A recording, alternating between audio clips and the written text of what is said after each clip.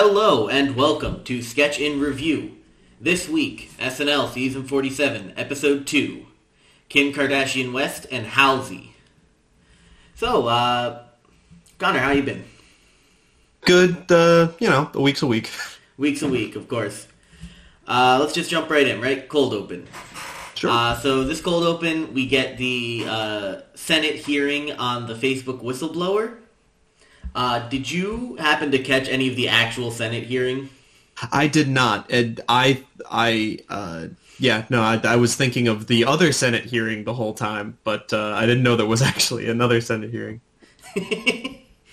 I didn't catch it either, but back when I was working for United, I used to get bored so often that I would just watch C-SPAN during, the workday, because there was always something happening.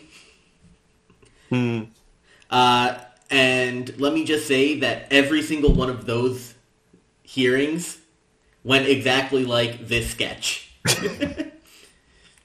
Yeah, I can tell. They did a real good job of and this seems to be what's going to be the vibe of all of their politics sketches. We're old people. Everybody in Congress is really old. Super old. My favorite is the classic joke is anytime that there's a tech hearing on Congress, it's always, I have a question. Why hasn't my grandson friended me on Facebook? Which is the vibe of almost everyone's questions in the sketch also. Yeah, pretty much. It was a good time. The bits were solid. There's not much to say outside of the fact that it was a good cold open. I again can't recognize the political figures very well, but they do a good job of communicating jokes without you needing to get all of the information, which is something I'll have notes on later in the show. I really liked. 80 Bryan, of course, crushes it as Ted Cruz. Yeah. And like you said last time, sleazy politician, we know who to pick. Every time. 80 Bryan will be a sleazy politician every time. Cecily Strong will move between batshit crazy political woman and old out-of-touch grandma. Yep. My favorite was Chris Redd being Cory Booker. My one note on that is that he didn't mention that he grew up in Newark, which is all Cory Booker has ever talked about. Is he a New Jersey guy? He was representative from New Jersey. I voted for him. Oh. And the Animorphs picture. Yeah. Is this the Stuart Little challenge? Very good, very good. Alright, so we can move on to the monologue. Yeah. And oh boy, was this a good monologue. Yeah. This is the first of many things that Kim Kardashian, just not a strong performer in what SNL needs from her, but she's able to give exactly what she needs to, she is able to give exactly what she needs to make the sketch go forward, which is it's something that a lot of hosts can't do. Yep, and it's great. You can tell that she had almost no input on the monologue. She was just given a script to read. And she read it. I can't stress enough how many people don't do that, can't deliver a goddamn line. And she can. Reports were coming out before the show came on that she was putting in 20-hour days getting ready for this. Oh, wonderful. Yeah, apparently she took it super seriously. All of the cast has posted about how she was wonderful to work with and shit. And obviously, Michael Che and Colin Jost definitely sat down and was alright, handed her a fucking monologue, was alright, redline any of the jokes you don't want, and then she probably did one. Yeah. Yeah, I came into this expecting someone to really, really, really half-ass it, and I mean, she didn't. She put her all into it, and again, the fact that this is not her job shows. But outside of that, it's not really fair to expect her to perform like this is her job. That she did everything that anyone could have asked of her. Mm-hmm. I'm always of the opinion that the people who you think are going to be absolute dog shit at SNL will always perform better than just because your expectations are so low that as long as they say like two funny things, you're like, oh, cool. So the episode wasn't ruined. Yeah, it happened. You just need to.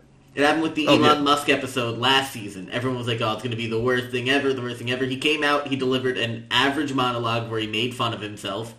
And then from there, it was like decent. It wasn't the worst episode of the season. It wasn't the best. Yeah. I still refuse to watch that one on principle, but I will take your word for it. Alright, so after the monologue, we move into our first sketch, which is the Aladdin sketch. One of the stronger sketches of the night. Mm-hmm. I was very surprised that they picked this as the first sketch after the monologue because it's just a rampant sex joke. Yeah. And it's there was a lot of, and this is going to be the tone of the night. Very unfocused sex joke too. Mm-hmm. There was it was the way that they did the escalation was a little weird. The end was it wasn't even one long protracted dick joke. It was a series of small dick jokes that didn't fit together properly. But all in all, the running joke of every single character calling Aladdin small and all of the ways in which he is made to feel small is a great running gag. Especially because, if you think about it, that's how it would go in actual Aladdin. If, Aladdin was in real life, everyone would be calling him a street rat and shit. That's right. And this was just a perfect role for Pete Davidson. He did a great job. Mm-hmm. I really liked Bowen as the genie. I think that was also good casting. Yeah, he does very sarcastic gestures and tone perfectly. Just a weird cap on the end. He was not given any good lines to deliver, but I think he was. It's an easy joke with everybody uses the last wish to make their dick bigger, and it's a fun joke too. It was I don't know. Again, it's just unfocused, and I didn't. I wish it could have been better because it could have been better. Yeah, and so from there we move to the first pre-tape of the night. We get Club Corey.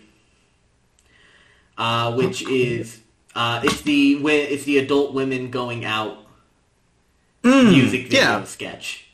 That's the name of the club that they go to. Okay, gotcha. All in all, for a music video, it felt a little lackluster to me.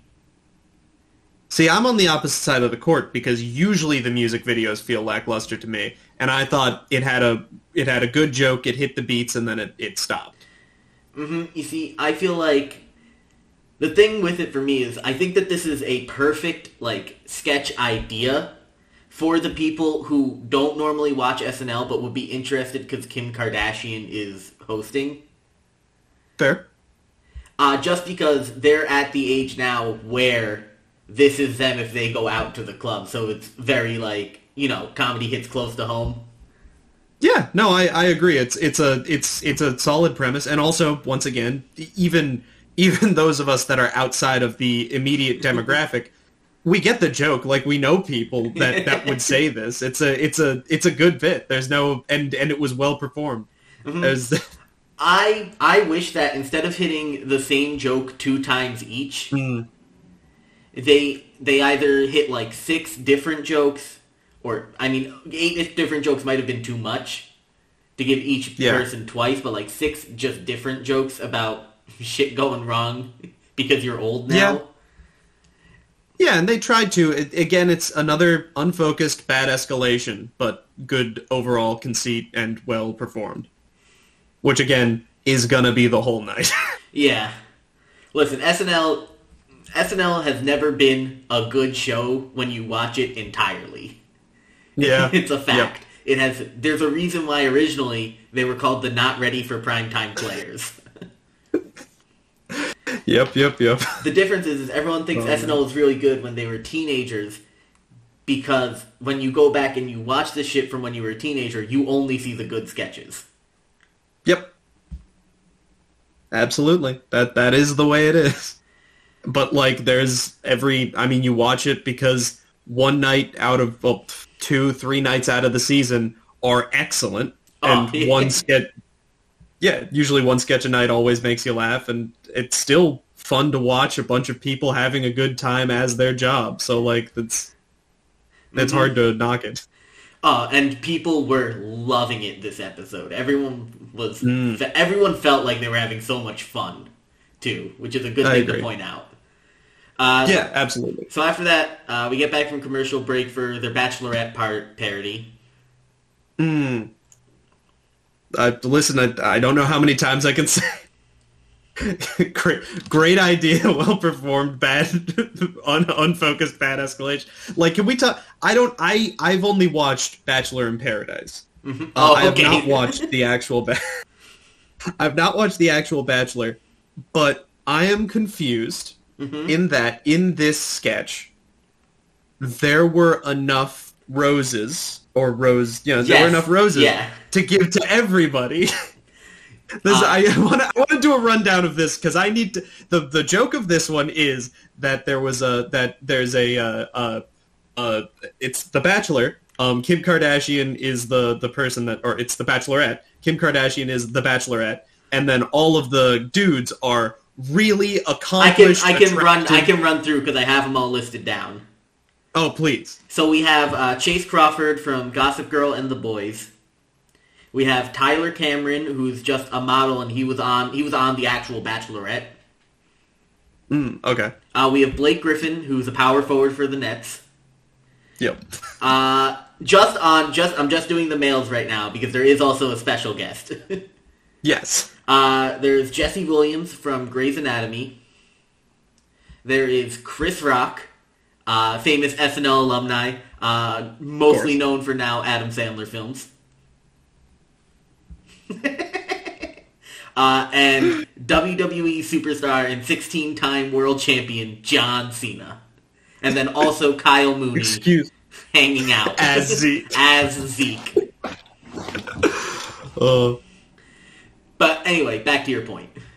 So yes, all of these incredibly accomplished, attractive people, and she's going through all of them, and then there's Zeke, who is this, like, weird, kind of goofy, kind of like self-centered, but, like, still kind of charming guy that's just bouncing around, and the whole joke the entire time, and it's a really solid joke, is that this one weird doofus thinks that he's on the same level and has the same chance as all of these incredibly accomplished, attractive people.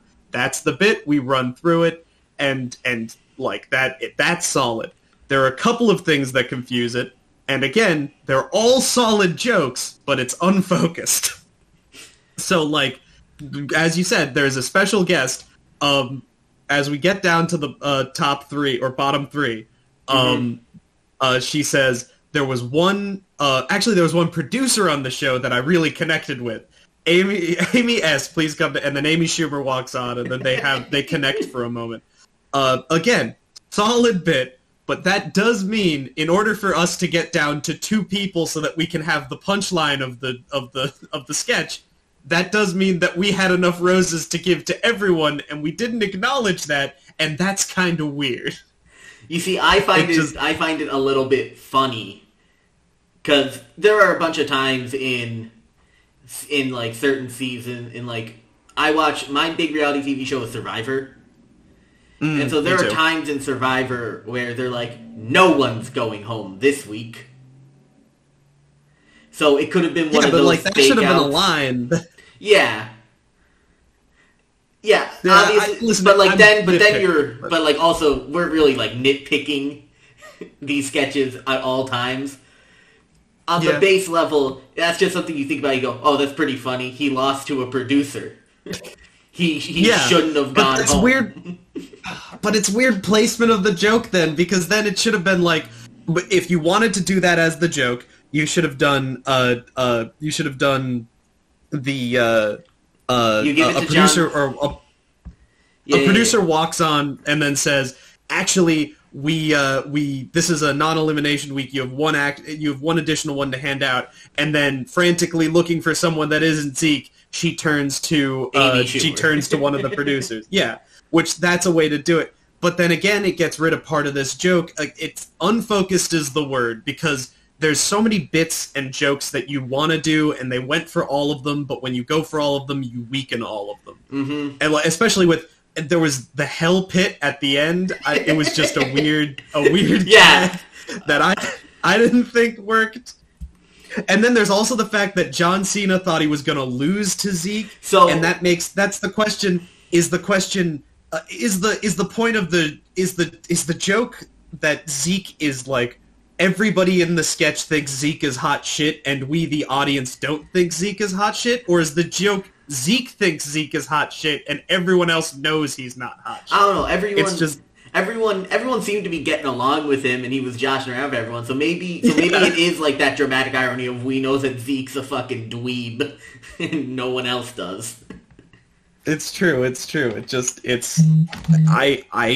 This sketch would have been the best sketch in the show if they didn't keep detracting from it with jokes that weren't on the topic. I will say that this one feels like so normally when they have a guest who's known for being very attractive, they will do a sketch in which Kyle Mooney or Mikey Day plays their husband, and they go and like it's like the news or something comes up to them and they're like, wait a second, so you're married to her? And the whole gimmick is that, she's just married to this normal looking fucking dude.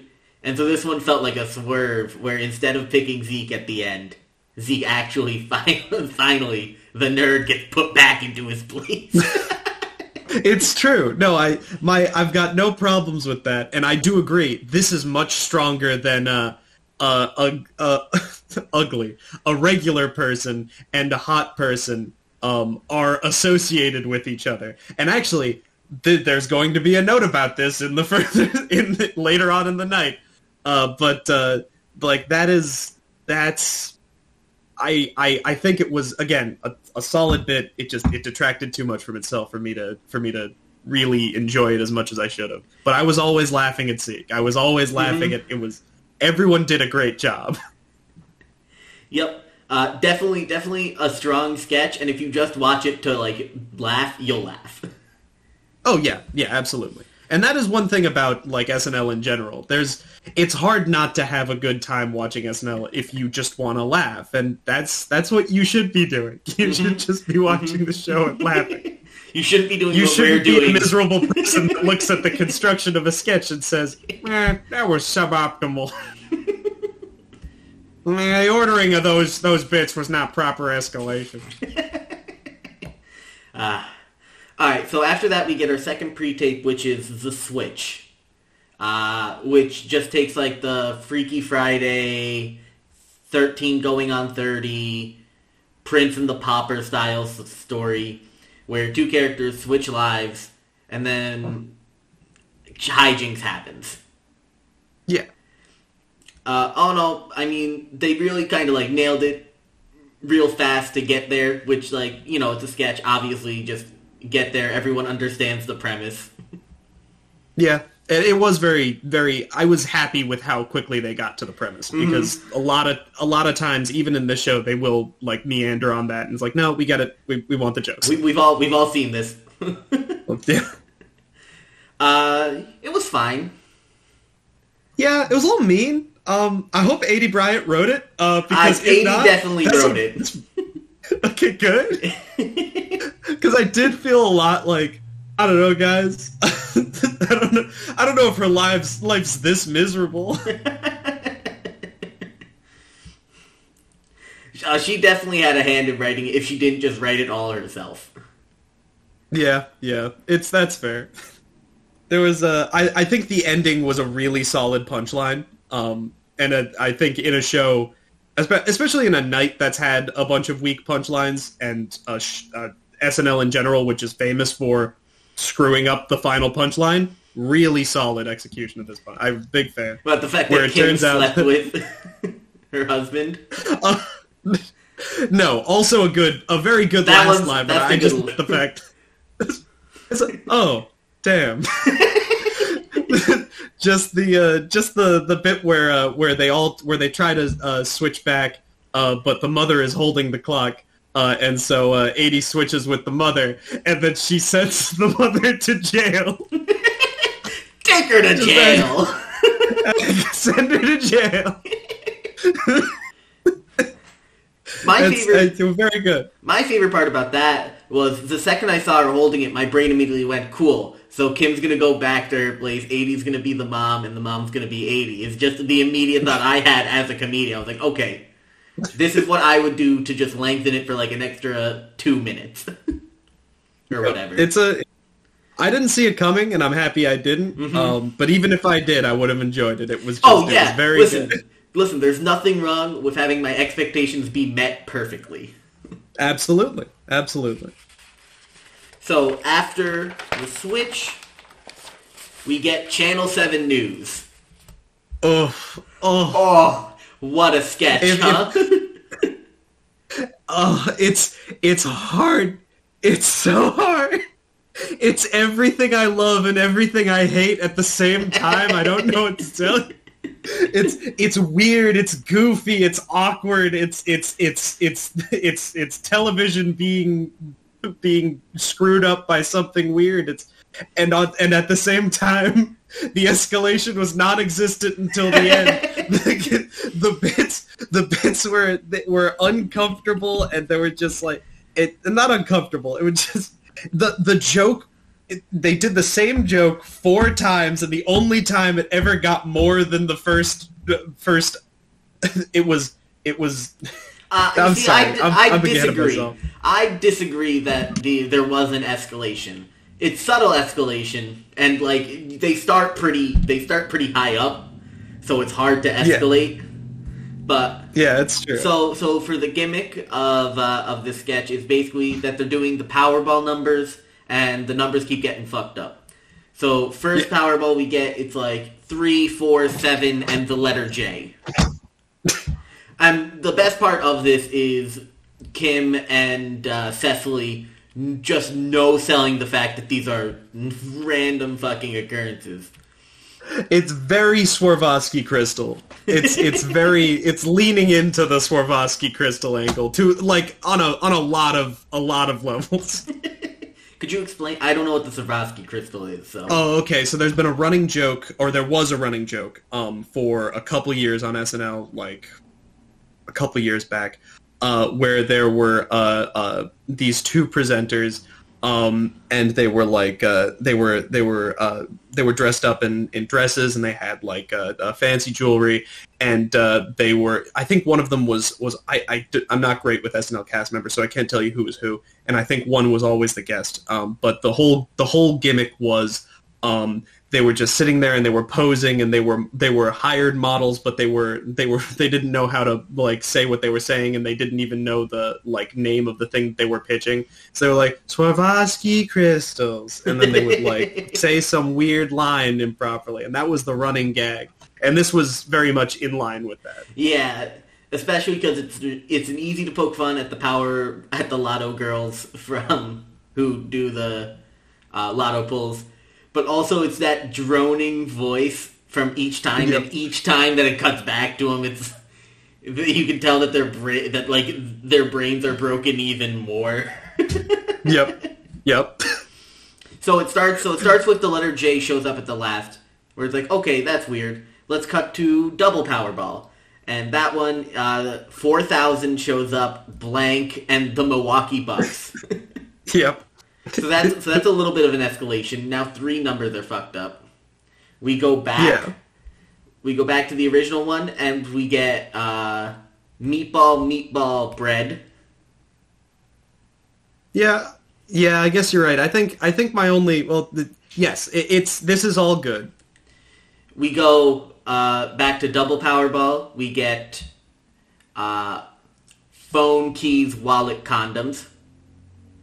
And then we see the repairman try to fix the tube machine. Cut again, and we get ID card, mustache, finger, blood. Yep.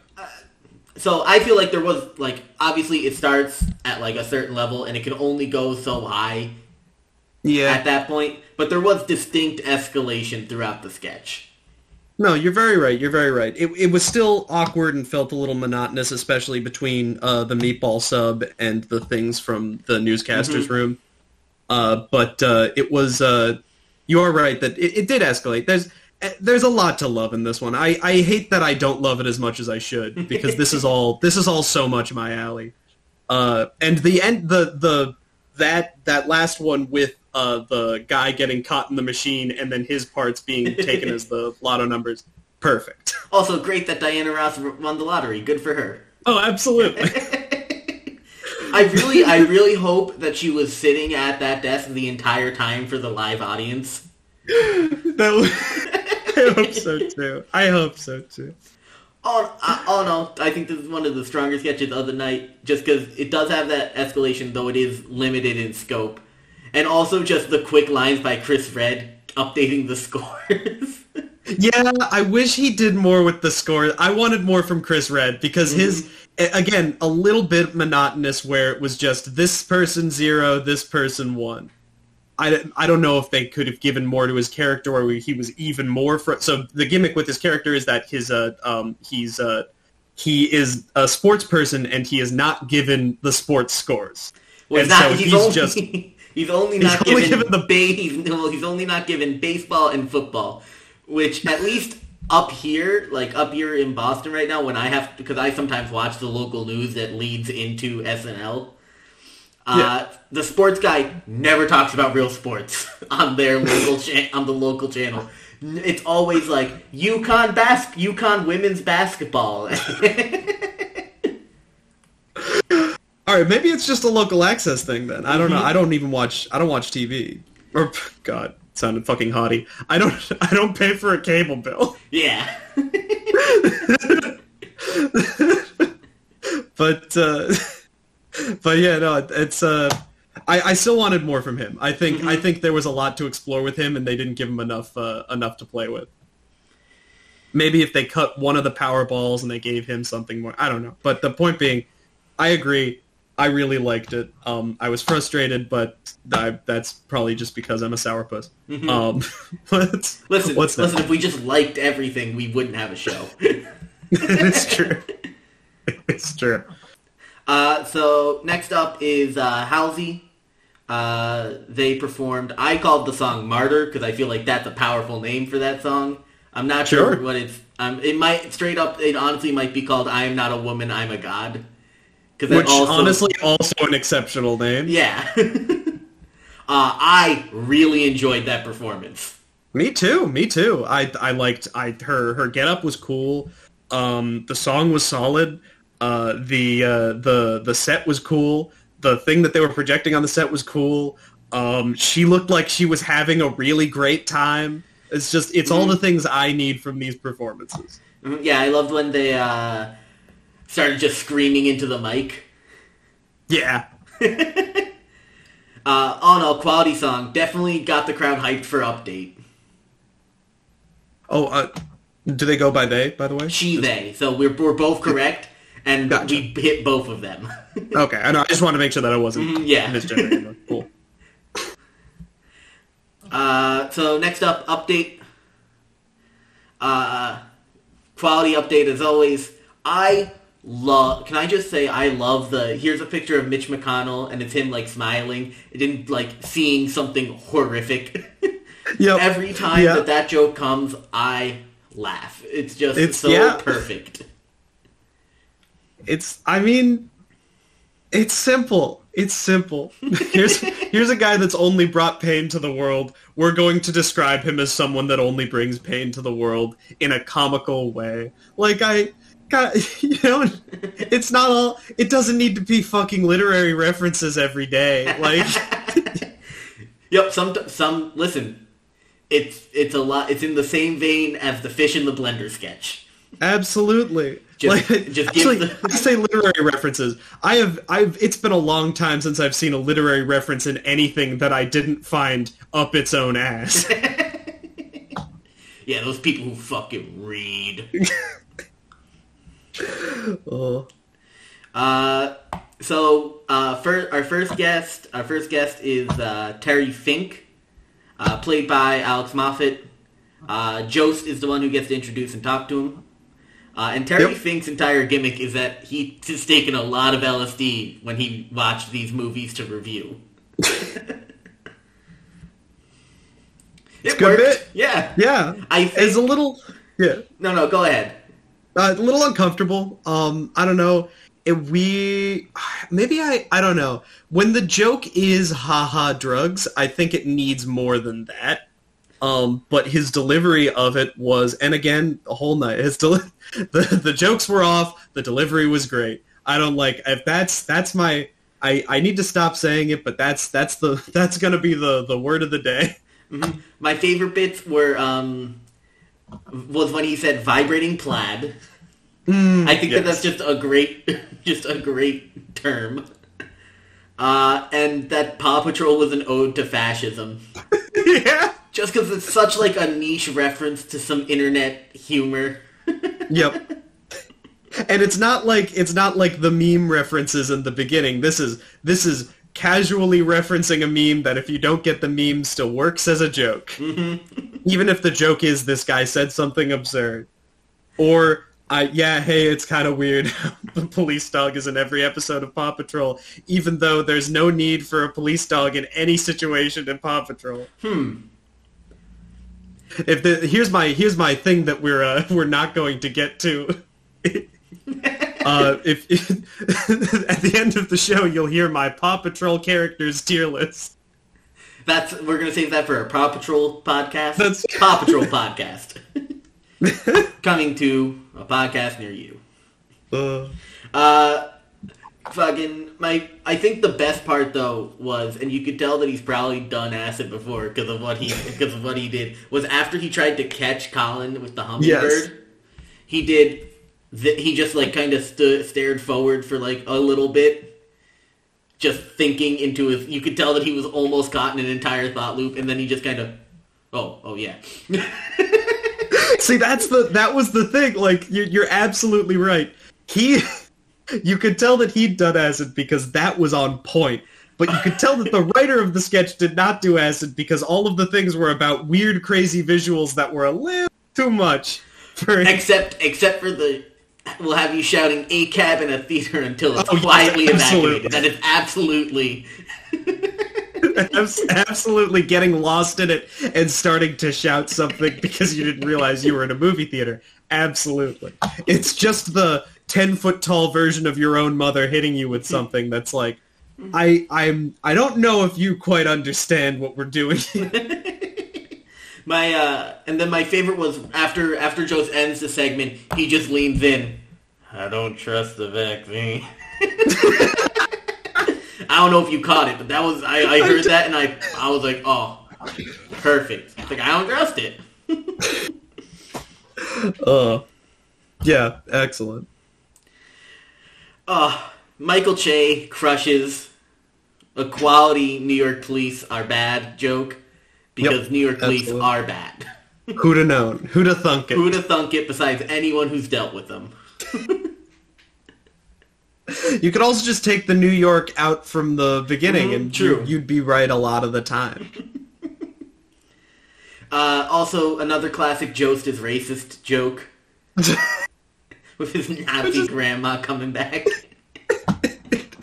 If you're watching this, Grandma, go to bed.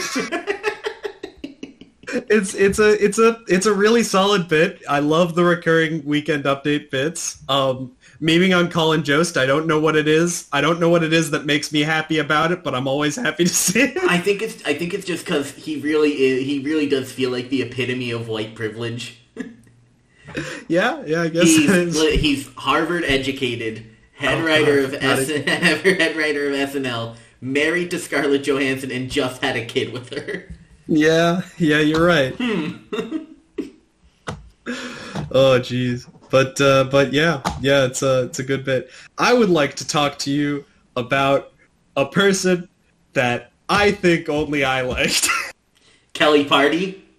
I liked Kelly Party. I a lot. loved Kelly Party. Okay, cool. Kelly Party. Heidi consistently comes up with the wildest fucking characters I've ever seen and forces Michael Che to interact with them. My other favorite was every boxer wife in a movie. Which is I need to see that. That one's a quality one too. Her entire 80s self-help gimmick for Kelly Party is so fantastic. Well, it's more modern than 80s because it's this whole it's setting goals, and if you don't reach them, fuck you. Yeah, but did you see the way that she was dressed in her hair? Oh, absolutely. No, you're right on that. There's something absolutely beautiful about her having this line that she was supposed... I don't even remember what it was, but she was trying to deliver it, and it wasn't really good, and the audience wasn't taking it, and she was like, Michael Che sucks. Play the song again. And then she played it, and everybody started cheering. And it's just like, that's how you save a bit. Mm-hmm. Listen. My favorite part was when she started going, Lorne Lorne Michaels is the guy in the fucking back pressing the button to play the song. Oh. She came at it. I don't even know if it was a good character or not a good... Well, it was a good character because she did it. She sold us this amazing... I loved it so much. What a time. What a time. What a time. I'm really glad because I thought I was going to have to defend her. Oh, no, dude. Oh, Kelly fucking Ford. Alright, next we got The People's Court. That's Court with a K. Yep. Starring Kim Kardashian as Kourtney Kardashian. That's right. I can't be mad at this sketch. Yeah, listen, it was exactly what people who tuned in to see Kim Kardashian wanted. Yeah, and I didn't understand a single reference, and I do think it fell down in that because I know SNL is capable of communicating characters without you needing to see the source material. That's kind of their thing, and they didn't do that in this. But I can't take too much away from them because, I mean, like the best line in the monologue, I've got 300 million viewers every night, and this is, SNL has 10 million, so this is going to be a nice cozy night for me. I understand. This wasn't made for me, and I need to accept that. That's it. I will say that I always love Pete playing Machine Gun Kelly because they are very good friends in real life. Is that true? Yeah, they are. Machine Gun Kelly performed last season, and right at goodbyes, you see him and Pete start to wrestle a little bit, and Machine Gun Kelly tries to pick up Pete, and they both just tumble over off the stage. Oh.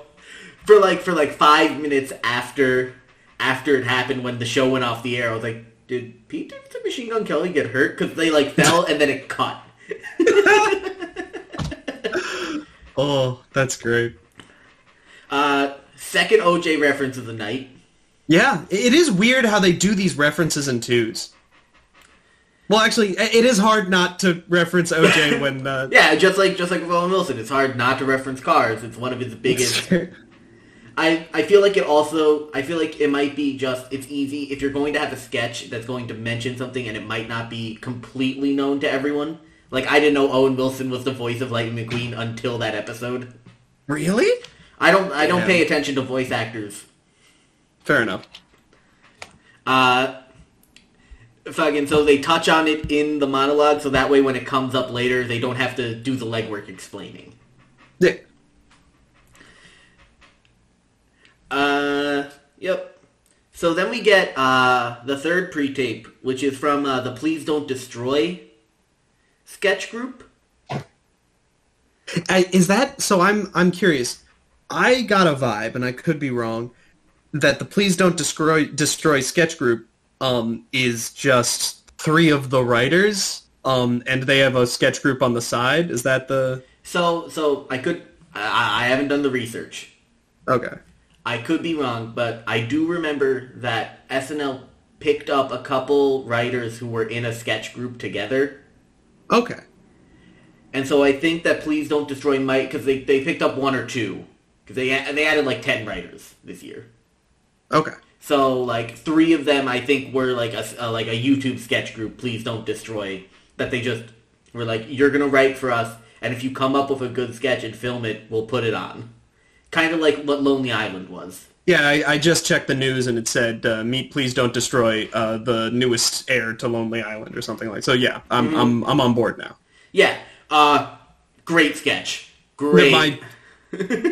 It's everything I love. It's weird stuff. You can tell that this was a sketch made by and for the writers, because all of my complaints about joke composition and all that were completely answered by this. They just, and again, I hate that I always do this where my sketch of the night is just the tightest put together, but here it is again. Realistically, probably should always be sketch of the night, right? Because it'll be sketch of the night should be the one that makes me feel the most joy. Does this one not make you feel joy? You're right. I guess. I don't know why I don't want to like it, even though it's my favorite, but it is my favorite. You know what it reminds me a lot of? What? Do you remember Derek Comedy? Derek Comedy? I don't think so. It had Childish Gambino in it. Okay, then I should watch it. Before he was on Community, I believe he was in the sketch group called, I believe it's cool. Derek Comedy. They had the sketch Malk. Oh, I do know Malk. I do know. It is very... So there's another sketch, now that I'm actually like really thinking back to when I was watching those sketches and stuff, there's another sketch group, I think, that does Hot Kool-Aid. Hot Kool-Aid? Which gives me very similar vibes to this sketch. Yeah. Okay. Because it's a lot of just, we're yelling at each other, please just try it, and then they try it and it's pretty good. Yeah. It's also just very, very, very improv in the way that, like, person shows up, everything's regular, somebody brings up a weird thing, we interrogate the weird thing, we follow the weird thing to its logical conclusion, and then we find a button, and then we end it. It's just, we tag it up by bringing in that we don't like your girlfriend and we don't dog you about it. It's just like, beautiful. And it's the time when he pulls the belt buckle out of his mouth because they're belts flavored. Sometimes the buckle comes in. That's the problem with the JCPs. That's right. What's the word that we used? Wonderful. Mm-hmm. They found something that was wonderful and they played with it, and it's just a joy to watch. Ugh. Gotta love that one. Can't say enough good things about that one. Alright, so then we get Halsey and Lindsey Buckingham. This was a much different style. I mean, I've also never listened to Halsey. Yeah, me either. So these were my first 2-song introduction to them. It sounded kind of like a Taylor Swift song. Yeah. Which I'm sure artists hate when people do this, where they're like, no, this just sounds like someone else was, like, doing it. Yeah. But, I mean, that's what it sounded like to me. Maybe it's just because Lindsey Buckingham was on guitar and it was acoustic.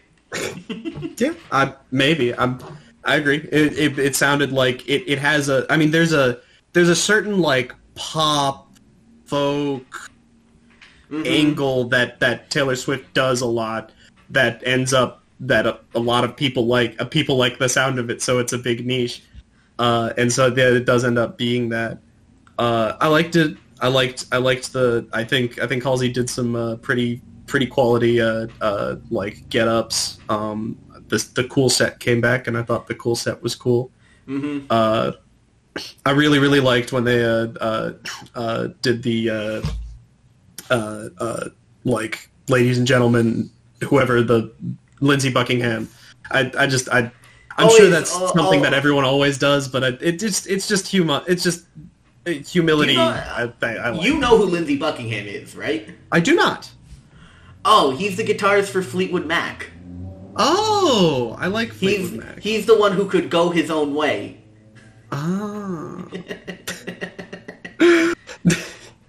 Oh yeah, this is why this is very much out of my wheelhouse. Music is one of those things that I am able to look at things and go, I like that. I listened to the song and it made me smile. I will cease my understanding. Mm-hmm. So after that we get 10 minutes to one sketch. A classic in the SNL world. This one is Skims for dogs. So Skims is, I assume, Kim Kardashian's underwear company. Yeah. And the entire gimmick is that since they've done so well with the human market, they're moving into the dog market to accentuate their curves. Yeah. I love when SNL does a dog sketch. SNL does a dog sketch always in the 10 minutes to one time slot, just in case the dogs don't work out. There's a famous one where Cecily Strong is doing a courtroom character, but it's like a doggy courtroom. And she just has a dog licking her face as she's saying lines, trying to get it out. That's wonderful. These were very well trained dogs, though. Oh, absolutely. Only one of them licked a face. And it only makes the sketch better. Mm-hmm. And this was a sketch that I didn't really like. So that part with the dog licking was very, very special to me. Mm-hmm. It felt like there might have been like, Kim might have been like, hey, can we do a sketch about this as like brand promotion also? Because SNL's no stranger to that. Yeah. That makes sense. Yeah, it was fine. It wasn't really anything to write home about. Yeah. I think this one probably had the laziest idea also out of all the sketches. Like, even the idea itself, like, there's not a lot of mileage in it. Not even a dog penis joke could save this. Especially because it's about female dogs, because her underwear company is for females. Yeah. I did think it was funny that they did not put a poop hole in it. It is, yes. No, that was the best joke, actually. The best joke was because, ew, get your mind out of the gutter. And you're just like, no, you need to understand. No. This is a practical concern. I beg of you. Oh. Alright, so, sketch of the night. You're going with... Yeah, it's gotta be J.C. Penney hard seltzer. I'm gonna go with the Channel 7 News. Okay. It wasn't going to be my sketch of the night. In fact, like, even watching it the second time with you as I'm going through it, I'm like, man, I'm not sure if I really have, like, a favorite sketch yet. It was gonna be The Bachelor, but we talked ourselves out of it, so halfway through I'm like, I don't know, and then I talked myself into Channel 7, luckily. No, I'm with you. You talked me... Yeah, I talked myself into a lateral appreciation for The Bachelor. I love... That one could have been sketch of the night if the only reason I didn't like it as much as I did is because it could have been better and it wasn't. Mm-hmm. But you did talk me into liking Channel 7 a lot more than I did. Yeah. So now we've got the offensive player of the week. Let me pull up the cast list. It's going to be Heidi Gardner for me. Yeah, I was going to say probably the same. It's either Heidi Gardner or Kyle Mooney for Zeke. God, Zeke, what a good delivery. Zeke. Yeah, Zeke was perfect delivery, but I think Kelly Party is just so... Kelly Party... And also Kelly Party was not her only role that night. She only did good things after that, but Kelly Party was, you're right. Mm-hmm. Kelly Party's like the obvious piece de resistance. Absolutely. And then for defensive player of the night, I'm going to go with Keenan. Keenan provided some solid structure. He provided the most structure for Skims because he provided the only good line of keep your mind out of the gutter. Yep, that's true.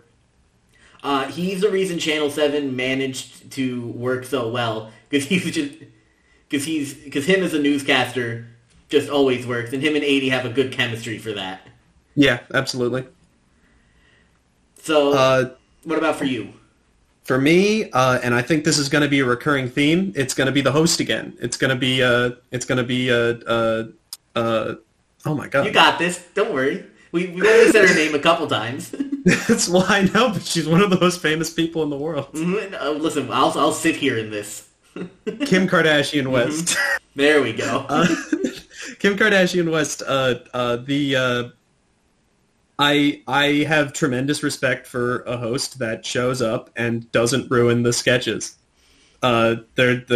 She showed up. She was in the sketches. She was present. She had lines. She delivered the lines. There was no lagging. She did not drag anything down, even when she wasn't the best singer in the music video, or when she didn't have a lot of emotion in a bunch of lines that she was supposed to have emotion in.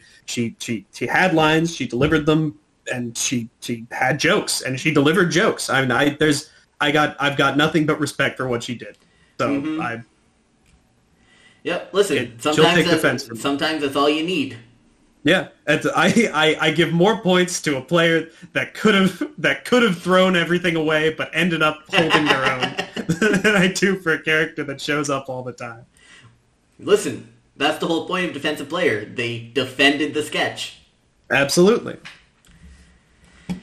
Alright, so that's everything for this episode of Sketch and Review. Tune in next week where we'll be talking about Rami Malek and Young Thug.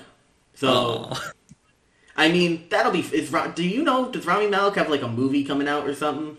I'm not sure, but... he's in No Time to Die. Oh, he's in No Time to Die. He's the bad guy in No Time to Die. Okay. But I'm always there for superstar Rami Tsunami. What is that? What? Oh, yeah, it's from a...